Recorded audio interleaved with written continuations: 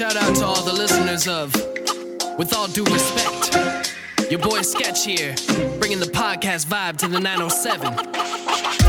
Chilling with my lady at lunch. Bernard Roadhouse tots we munch. Her phone gets a beep, I know she's in deep.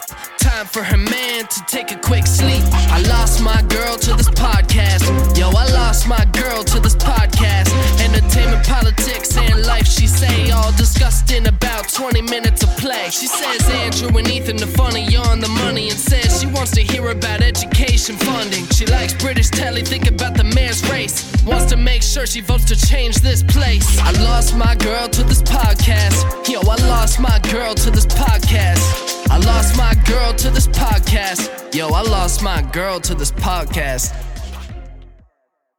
Hi, Christopher Walken here. It's time for the entertainment segment. And I know good entertainment. Andrew has some solid stuff. Just solid stuff. Ladies and gentlemen, sometimes I can come late to the game. But when I do get there, I know what's good. And let me tell you about just this amazing gem I found in the heart of Spinard, the Writer's Block Bookstore and Cafe. Now, many of you probably know about this, and many of you might not. It's an independent bookstore. It's an arts venue. They have local food and drink. It is crazy cool. And it's literally like hanging out in someone's living room. Now, I don't know about you, but even when I walk into Pilates or Starbucks and there's people on their laptops, I mean, they're ubiquitous, right? I come to expect them. Everybody does. But it still seems a little out of place. When you walk into the Writer's Block, it's like you've walked into somebody's living room. The Bookstore Cafe is open Wednesdays through Sunday from 11 to 8. Check out their Sunday brunch with music from 12 to 2. They have UAA Economic After Hours forums, poetry slams, and recently I attended the Listening Room, which featured Tomo Nakayama, who sings the opening song in the new Netflix series House of Ninja. Look, this is a great place just to hang and chill out, so check out the Writer's Block Bookstore and Cafe. I'm beginning to wonder who I need to code red to get a damn drink in this place. Well, it looks like we're to the segment where Andrew and Ethan talk about local and state politics. In other words, they're going to sell us political crazy when we're already stocked up. Absolutely, Colonel. Ethan and I are here to sell you more crazy. And I have to tell you, Ethan, that what we are about to discuss is the single dumbest idea I believe I have ever heard or ever debated in the history of the Alaska State Legislature. That's a pretty high barrier to clear, my friend. Very high barrier to clear. For the way I look at it, too, what we're going to discuss is what I call the full pander.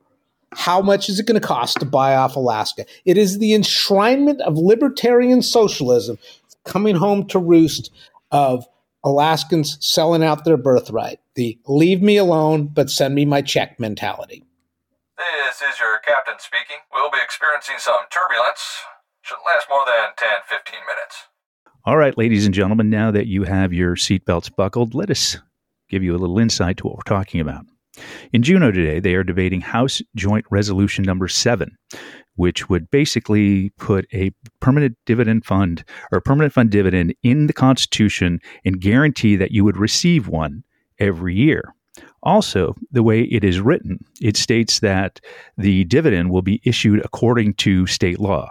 Well, today, the formula for paying a dividend is based on a 1982 formula, when in 1982, we had no idea that there would be $60+ billion in this account. So today, if the 1982 formula was followed, you would get a dividend for $3,400. Now, the other side of that is that would cause a $1 billion deficit in the state budget. So that's what we're going to talk about today. Should the state of Alaska consider putting the annual dividend into the Constitution, guaranteeing Alaskans would get a dividend no matter what moving forward? Ethan? Things where you enshrine formulas in a constitution, it's incredibly problematic. Formulas are not flexible. Formulas do not reflect current realities. And when you're putting in a formula that guarantees a certain amount of dividend, you have to ask the question is, at what cost? Who pays the price? What other components of the budget are sacrificed? And we've already seen what happens when we underfund the budget. Our public assistance is not what it should be. Our public safety is not what it can be and is required to be. Our public education is spiraling down the drain. And this is what happens when you underfund everything at the expense of the permanent fund. If Alaskans need to ask themselves, who are we if all we care about is the size of our dividend? What will we become? Well, and I think it's important to look at history. Okay, 40 years ago, the first dividend checks were mailed out. And since then, the state has issued over $23 billion in basically free cash, dividends. And not just dividends to people who live here, but today we're actively paying dividends to people who don't live here. Okay, so there's a tremendous amount of inefficiency with this program to begin with. Now, when you look at the history of the permanent fund dividends, the dividends that come from the investments, over the last 30 years, it's fascinating. When you look at the data, every 10 years, the dividend average goes up $200 a year. So between 1990 and 2000, it was $1,100. First 10 years of 2000, it was $1,300. And over the last 10 or 11 years, the dividend has averaged over $1,500 a person, okay, over the last 10 years. Coinciding with, over the last 10 years, we have lost 20,000 working age Alaskans. So this is another part of this debate. How actually is this dividend been helping us? Instead of investing in schools, in roads, and work training, we've been paying record dividends for 10 years. At the same time, the population has grown older and less educated. You know who the biggest beneficiary of the permanent fund dividend is? It's the federal government. That $23 billion figure you just threw out, roughly 22% of that has gone to the federal government as personal income tax. That's more than $5 billion of Alaskan oil wealth has been funneled to the federal government as personal income tax as a result of permanent fund dividend payouts. The other piece of that is a roughly comparable number has gone to garnishment, to pay debts, to pay child support. Some of that is incredibly useful, but it's a very inefficient way of expending money. There are smarter, better ways of doing things, and this discussion that they're having in Juneau is, again, another discussion that's lacking in imagination, lacking in creativity, is backward-looking. It is not forward-looking. It doesn't fundamentally address some of the critical issues that Alaska confronts today. I think what bothers me the most is, the complete, I'm not going to say ignorance, but the willful disregard of everything that's happening around, even for Governor Dunleavy. Now, let's take a look over the last 3 or 4 months with regards to legislative proposals and the state of Alaska's revenue situation, okay? Over the last 4 years, the governor's initial budget to the legislature included paying a full dividend at $3.4 billion, which put the state in a $1 billion budget deficit. I mean, this governor proposed a budget that was right out of the gate $1 billion in the hole because he wanted to send almost $3.5 billion in free cash out. Okay, so you backstop that with the fact that he's already proposed corporate tax credits for companies who provide daycare and housing, and he's proposed royalty cuts to feed ourselves with natural gas. Okay, so let's take a look at that in context. You're enshrining the dividend, which is basically socialism. Right? Because if you're telling me this is the owner's wealth and I'm telling you the state's losing money every year, I'm telling you there's no wealth. Okay. So there's nothing for me to share. Right. So let's just get that out of the way right now. If you want to tell me that Alaska needs to be run like a business, I'm going to ask you what the hell kind of organization would send a dividend out when they're losing $1 billion a year? What household would do that? Exactly. You don't get an allowance when you have needs. Absolutely. So first step, you're going to enshrine the dividend. You're going to enshrine an entitlement which has questionable sustainability. The second thing is you're going to give away tax revenue for daycare and housing. Third, you're going to give away tax revenue for natural gas production. I mean, is this not just the definition of socialism, Ethan? I'm sorry.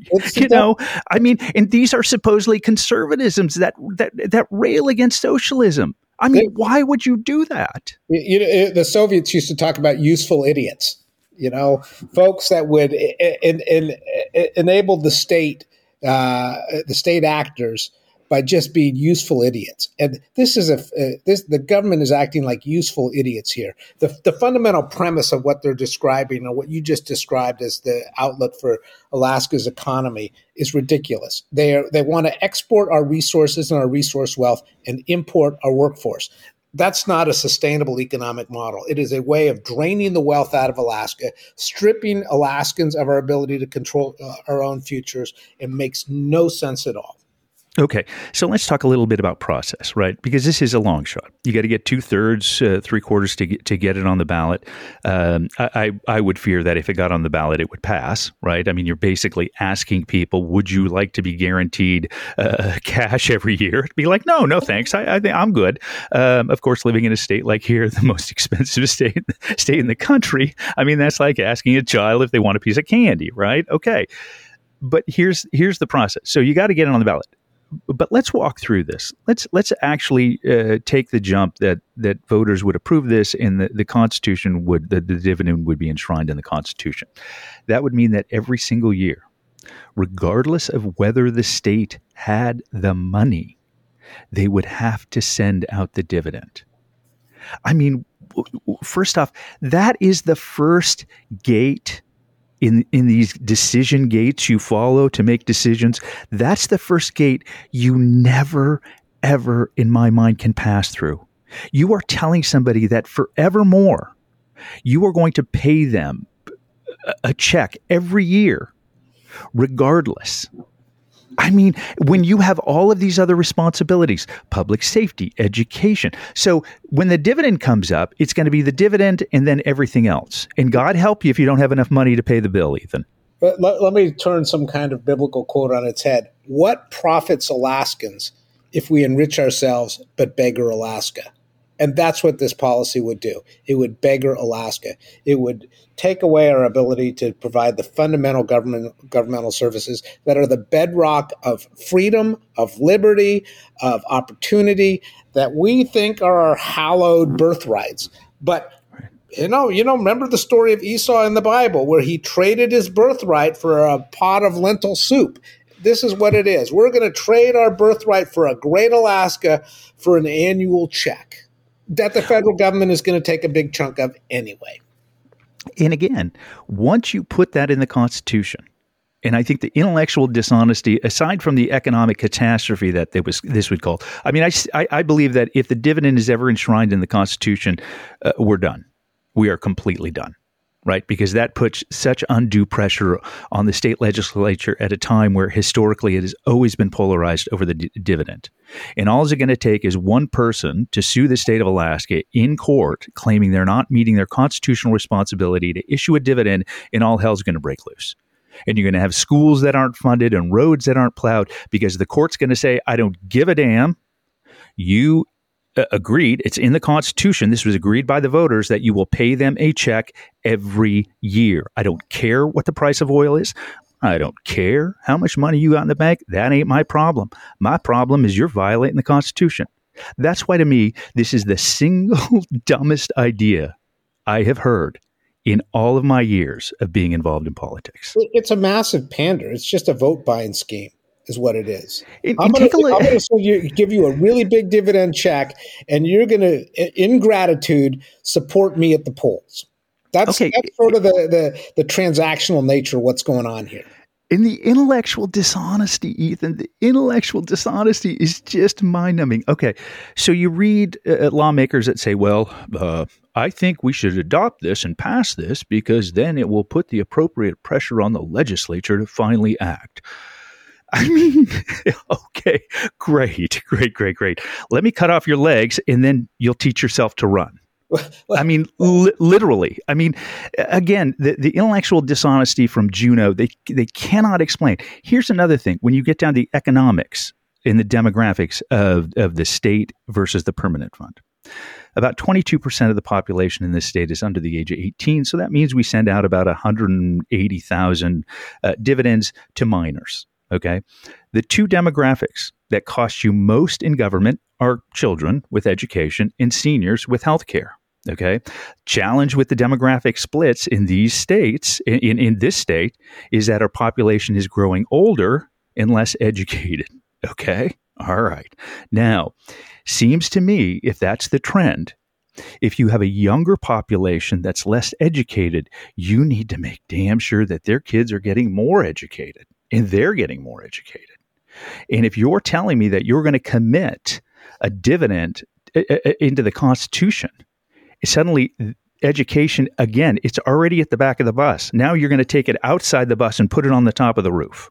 I mean, you're going to completely forget about education funding. Andrew? This, to me, does not make any economic sense, and it makes no sense for the future of this state, for God's sakes. There you go again, Andrew, thinking. And thinking is in deficit supply in Juneau right now. And we need people to think their way through this problem and think their way towards solutions. There's great ideas out. Roger Cremo had a terrific plan years ago.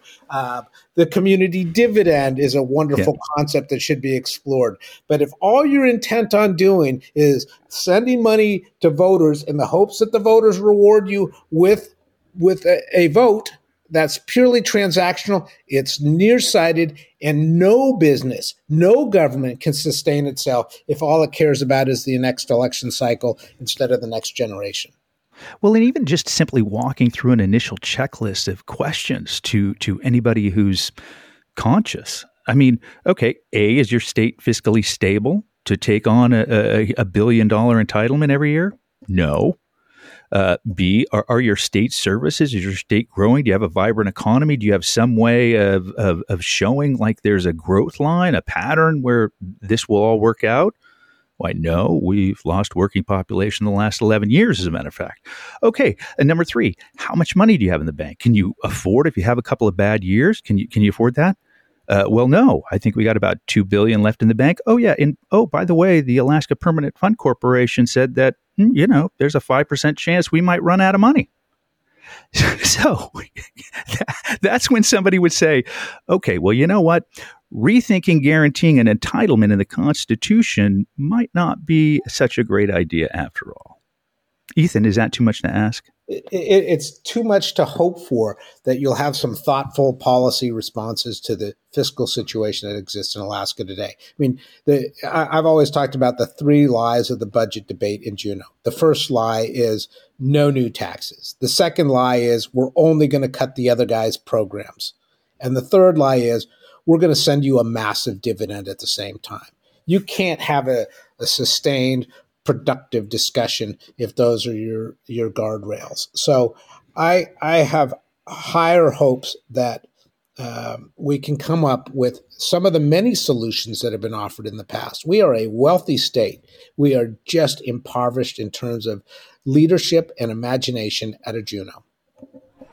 While I'm still sitting here waiting for my drink from 2 episodes ago, let me ask, you ever delivered closing comments, son? Ever recorded in a forward area? Ever put your words in another person's ears and asked them to listen? We follow logic in closing comments. We follow logic in closing comments or people die. It's that simple. Are we clear? Are we clear? In closing comments, hail to the education heroes in the Alaska State Legislature. Over the last week, both bodies of the Alaska State Legislature passed a historic increase in public education funding. This comes after Alaska's public schools went 7 years without a meaningful increase. However, it's unfortunately too early to celebrate.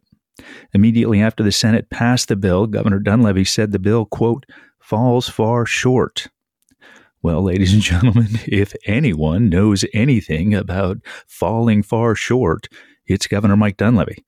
I mean, this dude is ranked dead last by the Republican Governors Association. On falling far short, this guy has unassailable credibility. However, it is never too early for us to celebrate the heroes who stood up to the House majority. You'll remember 3 weeks ago, the House majority attempted to ram through a bill that would have given public schools crumbs while serving both homeschoolers and a local telecom company, King Crab. The bill would have increased public student funding by a mere $77 million, while homeschoolers would have received $23 million, and the telecom company would get $40 million in broadband investment. So homeschoolers and campaign donors would have made out like bandits, and 86% of the students in this state would have been cheated.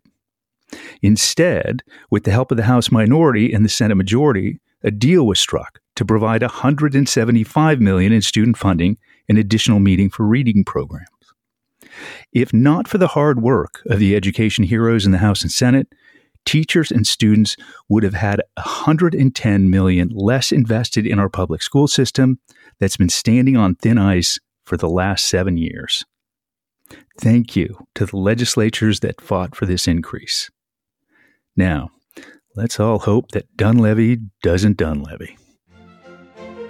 Oh, hello once again. I truly hope you enjoyed this splendid episode, but before you go, let me ask you one important question. How many podcast hosts does it take to change a light bulb? Well, only one, but they'll spend the next hour discussing their personal experiences with different light bulbs. Make sure you subscribe with all due respect on Apple, Spotify, or any other streaming platform, so you don't miss a word we have to say about light bulbs. Cheerio and mind your way. Thank you.